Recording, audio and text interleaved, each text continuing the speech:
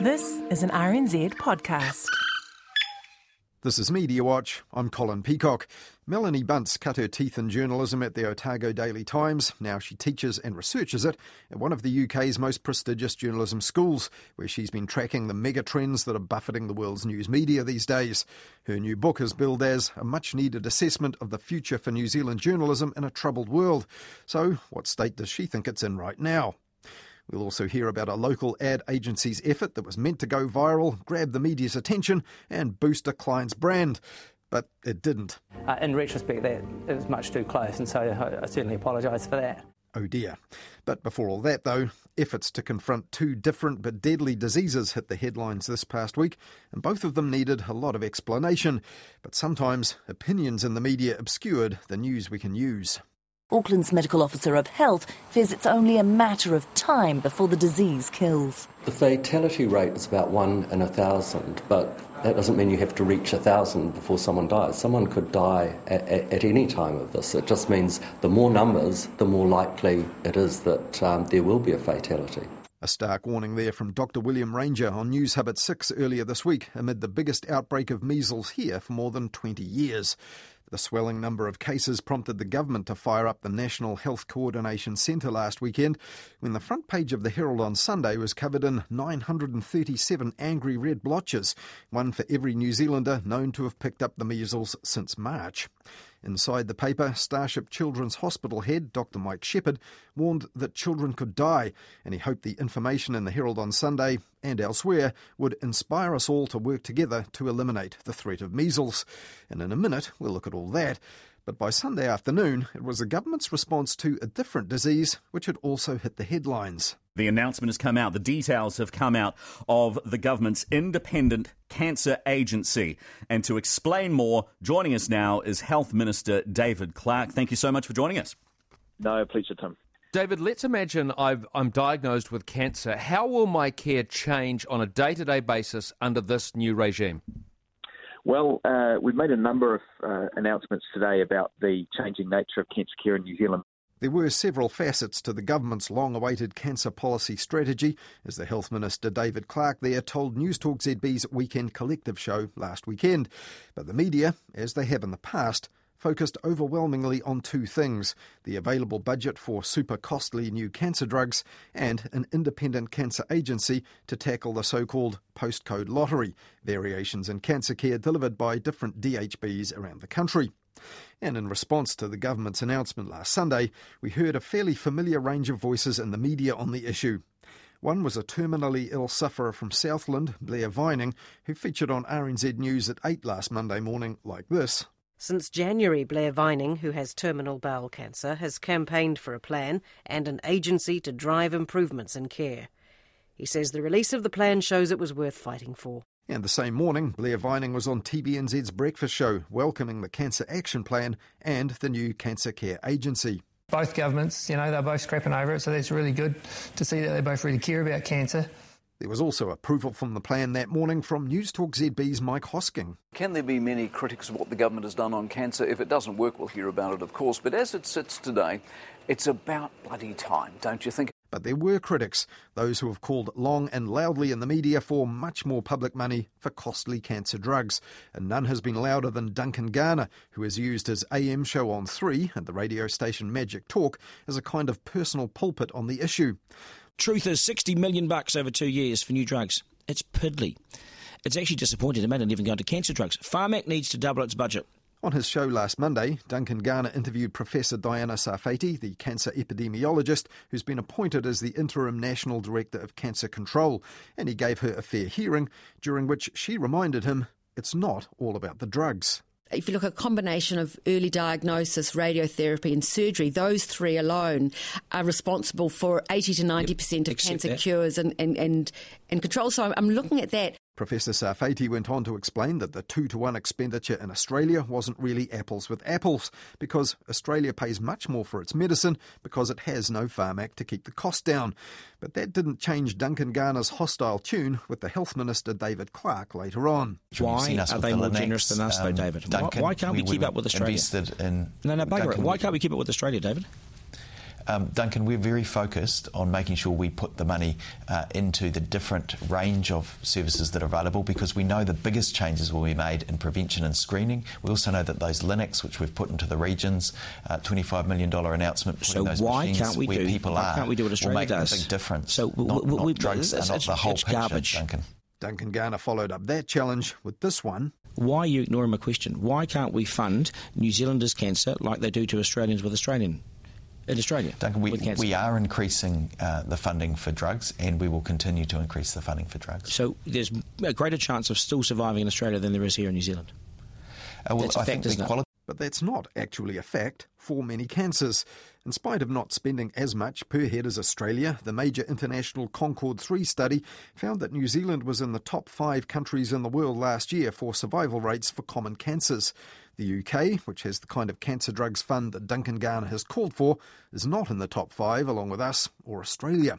The government's Cancer Action Plan document released last Sunday has good news on this. Our overall cancer survival rates are improving, it says, and that's down to a combination of better diagnostics, more timely diagnoses and more effective treatment. And treatment doesn't just mean new pharmaceuticals. It also means new surgical techniques and new radiotherapy options. The Cancer Action Plan concludes, New Zealanders can expect that we will manage most cancers long-term as chronic, but treatable diseases. Which doesn't chime at all with Duncan Garner's claim in the Dominion Post back in July, if you have cancer, prepare to die, because New Zealand sucks. Last Monday, Duncan Garner also spoke to the campaigner Blair Vining, who told him the minister is on the right track. But Duncan Garner didn't agree, even when challenged by his own colleagues on the show. Why was he average? Probably because you've poo-pooed it all morning, so he thought he was coming in with this wonderful big announcement that people were going to get behind him, and you slammed him for it. So he was just telling the truth. I was just telling the truth. I was peeling back the layers of crap and just telling people how it really is underneath it all. And co-host Mark Richardson then weighed in with a kind of party political statement on behalf of the National Party. We've learned from our mistakes, and we will get the hits next time round. I'm telling you right now. National did virtually nothing. It doesn't matter. We've come up with. It doesn't matter what we did. It's what we're going to do. And I think the fact that they're going to have an independent agency, I think is a step in the right direction as well. Mark, our poll today, scones or muffins? What do you prefer, muffins or scones? Yes or no? 71% of people like scones as opposed to 29% would prefer muffins. Can I just... So it's not always the politicians adding what Duncan Garner called layers of crap into the public debate about cancer. Now, after all that, live on air on Monday, the headline on his website piece was $60 million for new cancer drugs is piddly, even though, as we've heard, Pharmac's funding boost isn't all earmarked for cancer drugs. Indeed, that was his first question to the Prime Minister the next day on the AM show.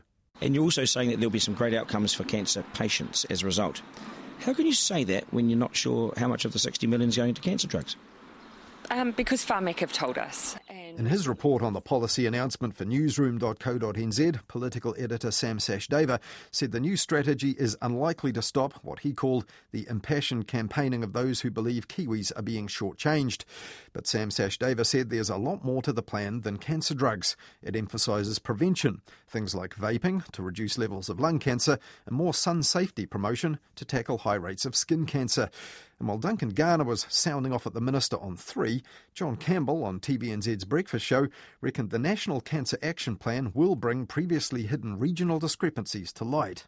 Because DHBs were hiding behind. They were trying to get the Southern DHB to front on the urology department, on their failures in prostate cancer care and their failures in bowel cancer. It was almost mission impossible. Now there's nowhere to hide. She will know the numbers and she will be onto them, at least in theory. Now, in the Breakfast Show studio at that time was Efeso Collins, Pacifica community leader and Auckland councillor, and he made the point that the action plan also aims to even out cancer survival for Māori and non-Māori by 2030.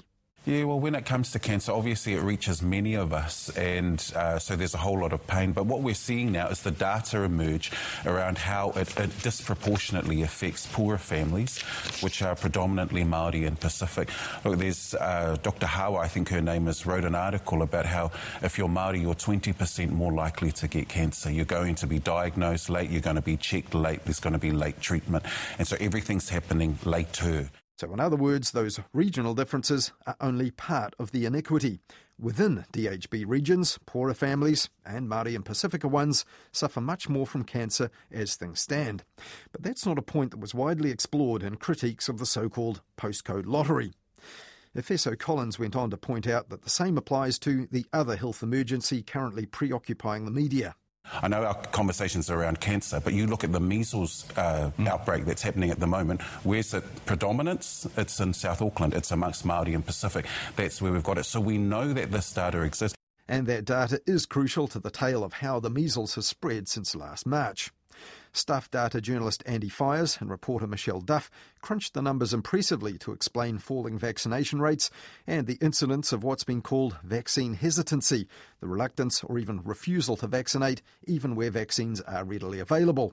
Misinformation online is a factor in this, they said, and the most vulnerable, experts say, are increasingly targeted and swayed by fake science and misinformation.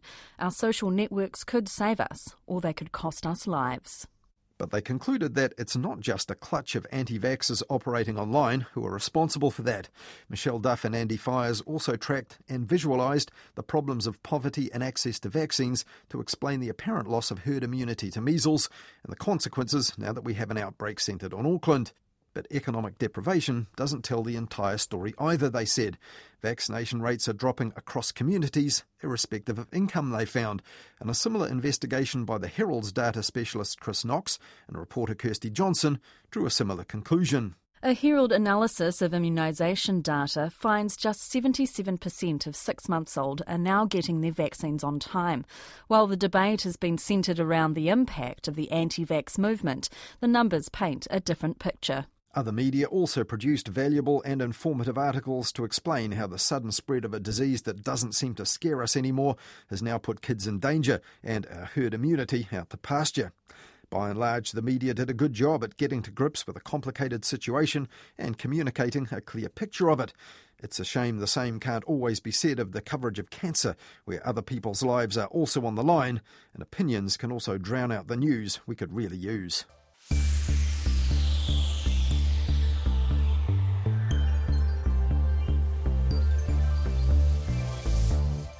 As we heard earlier, cancer care was at the top of Duncan Garner's list for his weekly Q&A with the PM last Tuesday. But when he was done with that, he asked her this. OK, now, right, let's talk about the TV industry. Can you save the TV industry? Where are we at with the media? Can you save the media industry?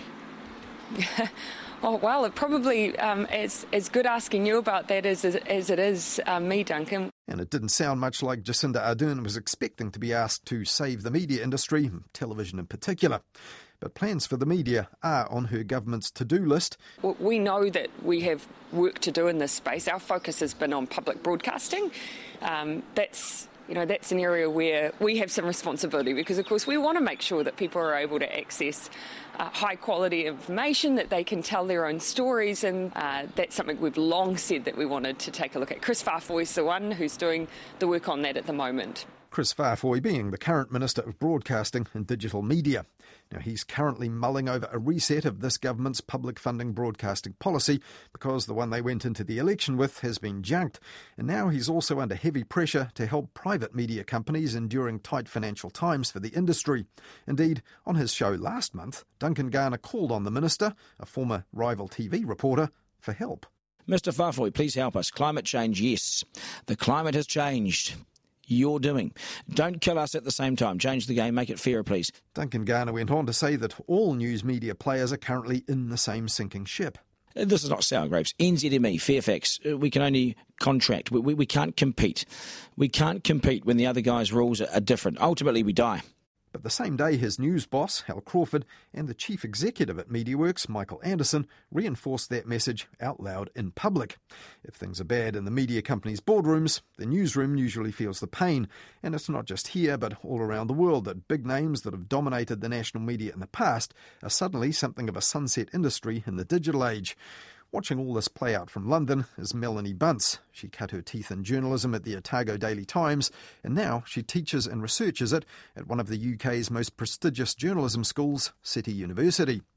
She's been surveying the state of New Zealand's media for a book published this week by Bridget Williams Books. It's called The Broken Estate, Journalism and Democracy in a Post-Truth World, and it's billed as a much-needed assessment of the future for New Zealand journalism in a troubled world. At the end of the book, Melanie Bunce made the point that corporations were deemed too big to fail in the global financial crisis a decade ago, and she told me that journalism is too important to fail now. The media really underpins so many of our democratic institutions. So it's not just operating in a silo, doing its own thing, sharing the news and talking to audiences. It's actually completely essential for all of the other parts of the democratic system to work. So for us to be able to cast a meaningful vote, we have to have information, and that comes from the media, and to know how our politicians are behaving and what they're up to, and to kind of flush out those who are more corrupt or not doing a great job. And finally, we really need the media to give us a space as citizens to discuss and deliberate and raise our concerns so that political figures can act. Are you actually suggesting that the state, governments around the world, should keep the news media alive if it looks like they're going to collapse? Yeah, I do, absolutely. In fact, I believe that much more than I believe that the financial institutions needed to be bailed out. The commercial model was failing, and in places where it really does seem to be failing, in particular, I think, in regional and local journalism, we're seeing a total market failure around the world. And I think it's really crucial that we do step in to intervene in those situations. In your book, you look at New Zealand journalism today within this global context that we've talked about, these current trends. Mm-hmm. One chapter of it is dedicated to looking at how it performs key functions, that the vital roles of collecting and verifying information, holding elites to account, providing a forum for public debate. Those are three key functions you identify. So what are your conclusions then about New Zealand journalism today in 2019 as far as those three things go?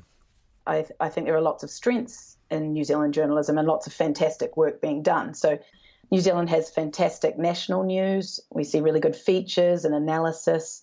There's lots of strong pieces. But there's also a lot of newspapers closing down in the regions. There's a lot of journalists being cut. According to the census, 60% of print journalists were cut between the last two censuses. And we're also seeing the neglect of global news. So it's very uncommon to see original news about international issues being made by the New Zealand media because it's just so expensive. I also considered whether it's doing a good job of being critical. We see lots of press releases and publicity teams who are able to influence journalists that don't have enough time to do critical work anymore. So although there's some good work and there's lots of new organisations doing some great stuff, it's not necessarily being done systematically. But you also say, Melanie, in your words here again, somewhat confusingly, in some areas, journalism is better today than it's ever been. Cast the net around New Zealand media in 2019, you see some of the best journalism that's ever been made in this country. What are the sources of this good stuff? We're seeing multimedia interactive journalism that was never possible in the past. Things like Stuff's website work on the treaty that came out in 2018, a great interactive piece about important New Zealand history. We're also seeing investigative journalists being able to do crowdsourcing work.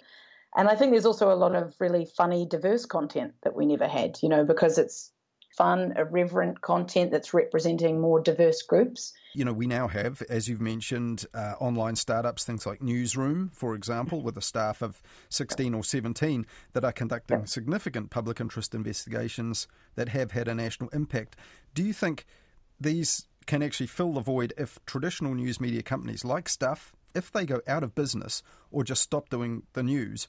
Newsroom and Spin-Off and some of these new organisations are winning prizes, national prizes for their fantastic journalism. Newsroom's doing great investigative stuff led by Melanie Reid, but it's not spread around the country and it's not necessarily able to do kind of, as I mentioned before, that routine scrutiny. And they themselves are, acknowledge that, and they're not trying to do day-to-day news coverage of courts and councils and these really important local democratic issues. News organisations can succeed in spite of the challenges, of course. Things I talk about in the book is that the nature of ownership matters a lot when it comes to the media. And so when we have news organisations that have more flexibility, say they are backed up by the state or they are owned by someone that really believes in the media, then they tend to have a lot more flexibility to really experiment with their model, try out new things. It's when news organisations are owned by for-profit financial companies, which quite a lot of our media is, and they are obliged to return profits to their shareholders. And it's much harder for them to justify investing in journalism that doesn't make money.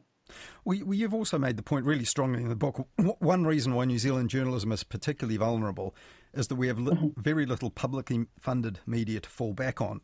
However, the government now spends almost $250 million, just under $250 million a year now, on broadcasting to all its various outlets and agencies. In Australia, I think the total bill for their 3 publicly owned networks, that's about 1.2 billion Australian dollars, give or take. To me, that works out about the same per capita. Is the problem in New Zealand really the money, or how we're spending it? I don't think we want to compare ourselves to Australia. They are also having made a few cuts over the last 5 years or so. New Zealand and Australia are far, far below the UK and certainly the Scandinavian countries and Ireland and many others that spend a lot more on public broadcasting. A good chunk of that is going to Māori TV, or Māori media more generally, which is really important. But you could argue that shouldn't be included in the figures in quite the same way, because it's set up with quite a different remit. It's set up to promote Māori language and culture, and it's done as part of our obligations under the Treaty of Waitangi. And that's a wider remit than journalism and what are we doing to support reporters out on the street that are collecting information and making it available to the public. And so then after that, we've got Radio New Zealand, which I think is doing great work, quite an anomaly amongst a lot of countries that TVNZ is run on a commercial model.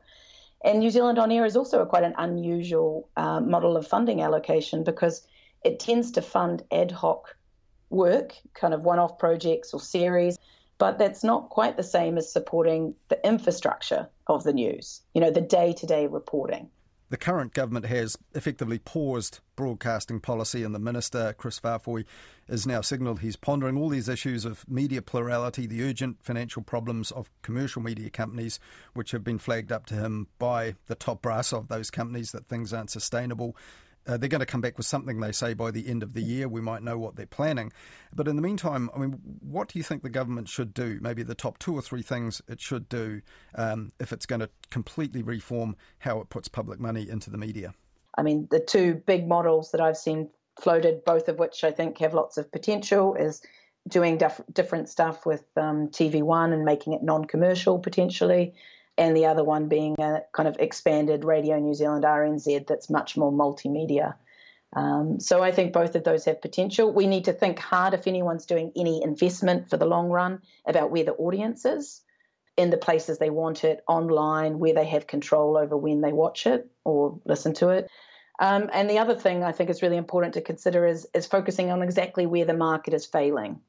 And so that might not be ad hoc funding for feature journalism. It's, I think, again, thinking about, well, how do we support local media, really critical scrutinies of powerful institutions. What sort of structure do you think will work for New Zealand if we have this weird state-owned but effectively commercial TV network, which isn't a public asset really, a fairly basically funded Radio New Zealand operation, and these struggling commercial news media companies, which are still important in our whole news ecosystem, if I can put it like that? What would work? The creation of some new public entity, or was the Minister going to have to think about directly propping up or even buying one of these commercial media organisations like, for example, Stuff? You need to see the numbers of the different news organisations and how they're doing. I hadn't thought about the purchase of Stuff. That seems a little bit left field to me. I think if you were starting from scratch and designing from the ground up, you would build something that had a nationwide presence and multimedia capacity and hopefully not a very strong culture of being really commercially focused. You know, you can paint in the details. It's just about resources and well-trained journalists. Are there any models or developments in the overseas media that you've seen that might give New Zealand any kind of template for tackling the problems? At one point in the book, you refer to Ireland, population almost identical size, of island nation with a bigger neighbour off to the side, and they've got 8 national newspapers, lots of metro and local journalism. You point out we don't have that. I think Ireland is struggling in many of the same ways we are. I mean, they do have more newspapers for a variety of reasons, partly because they have Irish editions of UK newspapers. So that's just kind of a proximity to the UK market. But certainly their circulation is going down very sharply, and they are needing to reinvent themselves at news outlets across the country. They do have a well-funded, well-loved, much more comprehensive public service offering in RTE, and I think it is probably a better model than what we've done historically. But it also will need to be rethinking itself as it kind of moves more of its content online, I'm sure. I would say that, as always, the Scandinavian countries are doing very well. Finland and Norway both spend, significant amount, in Sweden, huge amounts of money on the media in a way that we don't, and have hugely high levels of trust in the media in a way that other countries don't, linked to that, I think. There is one model that I also talk about in the book as I think being very positive that we're already experimenting with in New Zealand, and that's the local democracy reporter scheme. It's just a small pilot in New Zealand. It's based on a BBC or overseen one here where journalists are paid for by the government, but they're kind of implanted into commercial newsrooms or non-commercial newsrooms that want them. And then the news that they make is shared up and down the country. And I think that's a pretty positive model in some ways. It's not going to solve all of the problems, but it's both making sure some of that local journalism gets done without really, I think, undermining the commercial news outlets that are struggling. And I think that's quite an elegant solution. It's been pointed out that while journalists and researchers like yourself ponder these issues a lot, the media are now discussing them a lot more and kind of waking the public up to the fact that the current media environment isn't sustainable in the form that we've known it for so long. But what the audience wants is often missing from the debate. I think we kind of do and don't need to take the audience really, really seriously. So on the one hand, we do, because one of the models that's working a little bit overseas is these membership models or subscriptions or donations, trying to provide news that is really engaging to people and has so much kind of use and value to them that they're willing to pay for it. And so we need to really think a lot more about the audience in that regard. And we see news organisations in New Zealand that are introducing paywalls. They're definitely doing that thinking, what can they do that people will pay for? But at the same time, we also need news that the audience isn't crazy about. We know that some of the most important news, like I keep going back to it, but scrutinising local council spending, that's not something that usually gets people excited or that they want to pay for. But it's really important to us still that news is being made, even if people don't read it that much, which sounds ridiculous, but we know from quite a lot of research, just having those journalists present and making that news makes those councillors more honest. Well, Melanie, just finally, we started by talking about 2016 and that being a year where you think crystallised a lot of the problems with the media that need to be confronted, in part because, you had a Brexit vote where when it was all done, people worried about the lack of clear reporting and the balance with misinformation and fake news and so on. Are you ready for another election then in the UK? Because it looks like you might be having one with that same issue of Brexit in the background. Yeah, no, I am certainly not personally ready for another election. But on a serious note, I don't think the media is ready for another election. I mean, we are still here unpackaging the questions around, the involvement of groups like Cambridge Analytica and how targeted adverts were taking place on social media that were full of misinformation and people that were breaching electoral spending laws to advertise to the audience. So there's a lot that still needs to be sorted out, and I'm afraid I don't have too much hope that we'll be able to do that by October the 14th. So it's going to be a really kind of crucial election to watch, I think.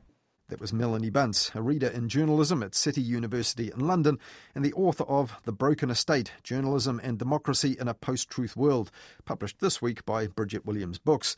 And you can hear more of what Melanie had to say about New Zealand journalism and the global trends affecting it in the online version of the story on the RNZ website or the RNZ app.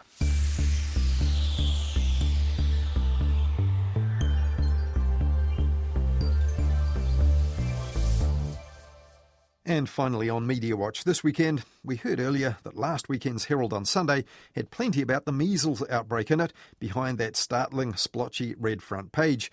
And inside there was a thoroughly bogus claim about harm to our health in an advert. Under the blood red headline, "Don't do it, exclamation mark, was an open letter from what purported to be a National Chiropractors Association, and they were warning Herald on Sunday readers not to take part in a current social media campaign promoting a big brand in toothbrushes. Now this, the ad claimed, asked people to send in pictures of themselves opening wide as possible, with their heads tipped right back to go into the draw to win a prize pack worth $50. Now, this piece of marketing didn't seem to work too well. When Mediawatch checked, only 10 Facebook users had taken the bait and sent in a selfie. And so far as we could tell, no news media fell for the fake news that the so-called social media campaign might be harming people. But it did attract the attention of TVNZ's 7 Sharp show, who tried to solve the mystery. The plot thickens. And then we notice the letters untraceable CEO, Galacot Villamoppe, is a perfect anagram for Colgate-Palmolive. It's a classic toothbrush war. Reach versus Colgate. So we got in touch with Colgate. But this had nothing to do with Colgate, as 7 Sharp then discovered. So we're back to page 1, or 23. Until the chiropractors tell us a sales company called Parve placed the ad. However, that was pretty obvious already from the Facebook page which carried this promotion, because it linked back to the website of the ad agency in Auckland that had created it. Still, 7 Sharp did put the managing director of the agency on the spot to concede their campaign was poorly planned. Slightly misguided, perhaps, if this was an attempt to do something a bit different and a bit of fun and reveal it as a sort of an out-of-season April Fool's Day gag. Did you guys think at any point imitating a group like this was maybe not the greatest idea? Well, we do now. My sense was early on that it was the name was somewhat different and the logo very different, and in retrospect that it was much too close, and so I certainly apologise for that. The actual Chiropractors Association has told 7 Sharp it's going to complain to the Advertising Standards Authority about the ad in the Herald on Sunday. And this is not, in the end, a case of any publicity is good publicity, according to 7 Sharp. Though back in the 7 Sharp studio last Tuesday, co-host Jeremy Wells, who's pulled a few on-air pranks in his time, reckoned it was. But it did work, didn't it? I mean, we did a story on it, so it totally worked. Well, so they did, but in the end, that didn't do much for the ad agency, which had to admit to a poorly executed campaign on primetime TV, or for the client, which now knows few people could be bothered sending in a selfie for $50 worth of their stuff. Well, that's all we have for you in Mediawatch this weekend, but the Mediawatch team will be back with plenty more at 10:30 next Wednesday night with Midweek Mediawatch, talking to Karen Hay on The Lately Show, and then back again at the same time next Sunday for Mediawatch, here on RNZ National.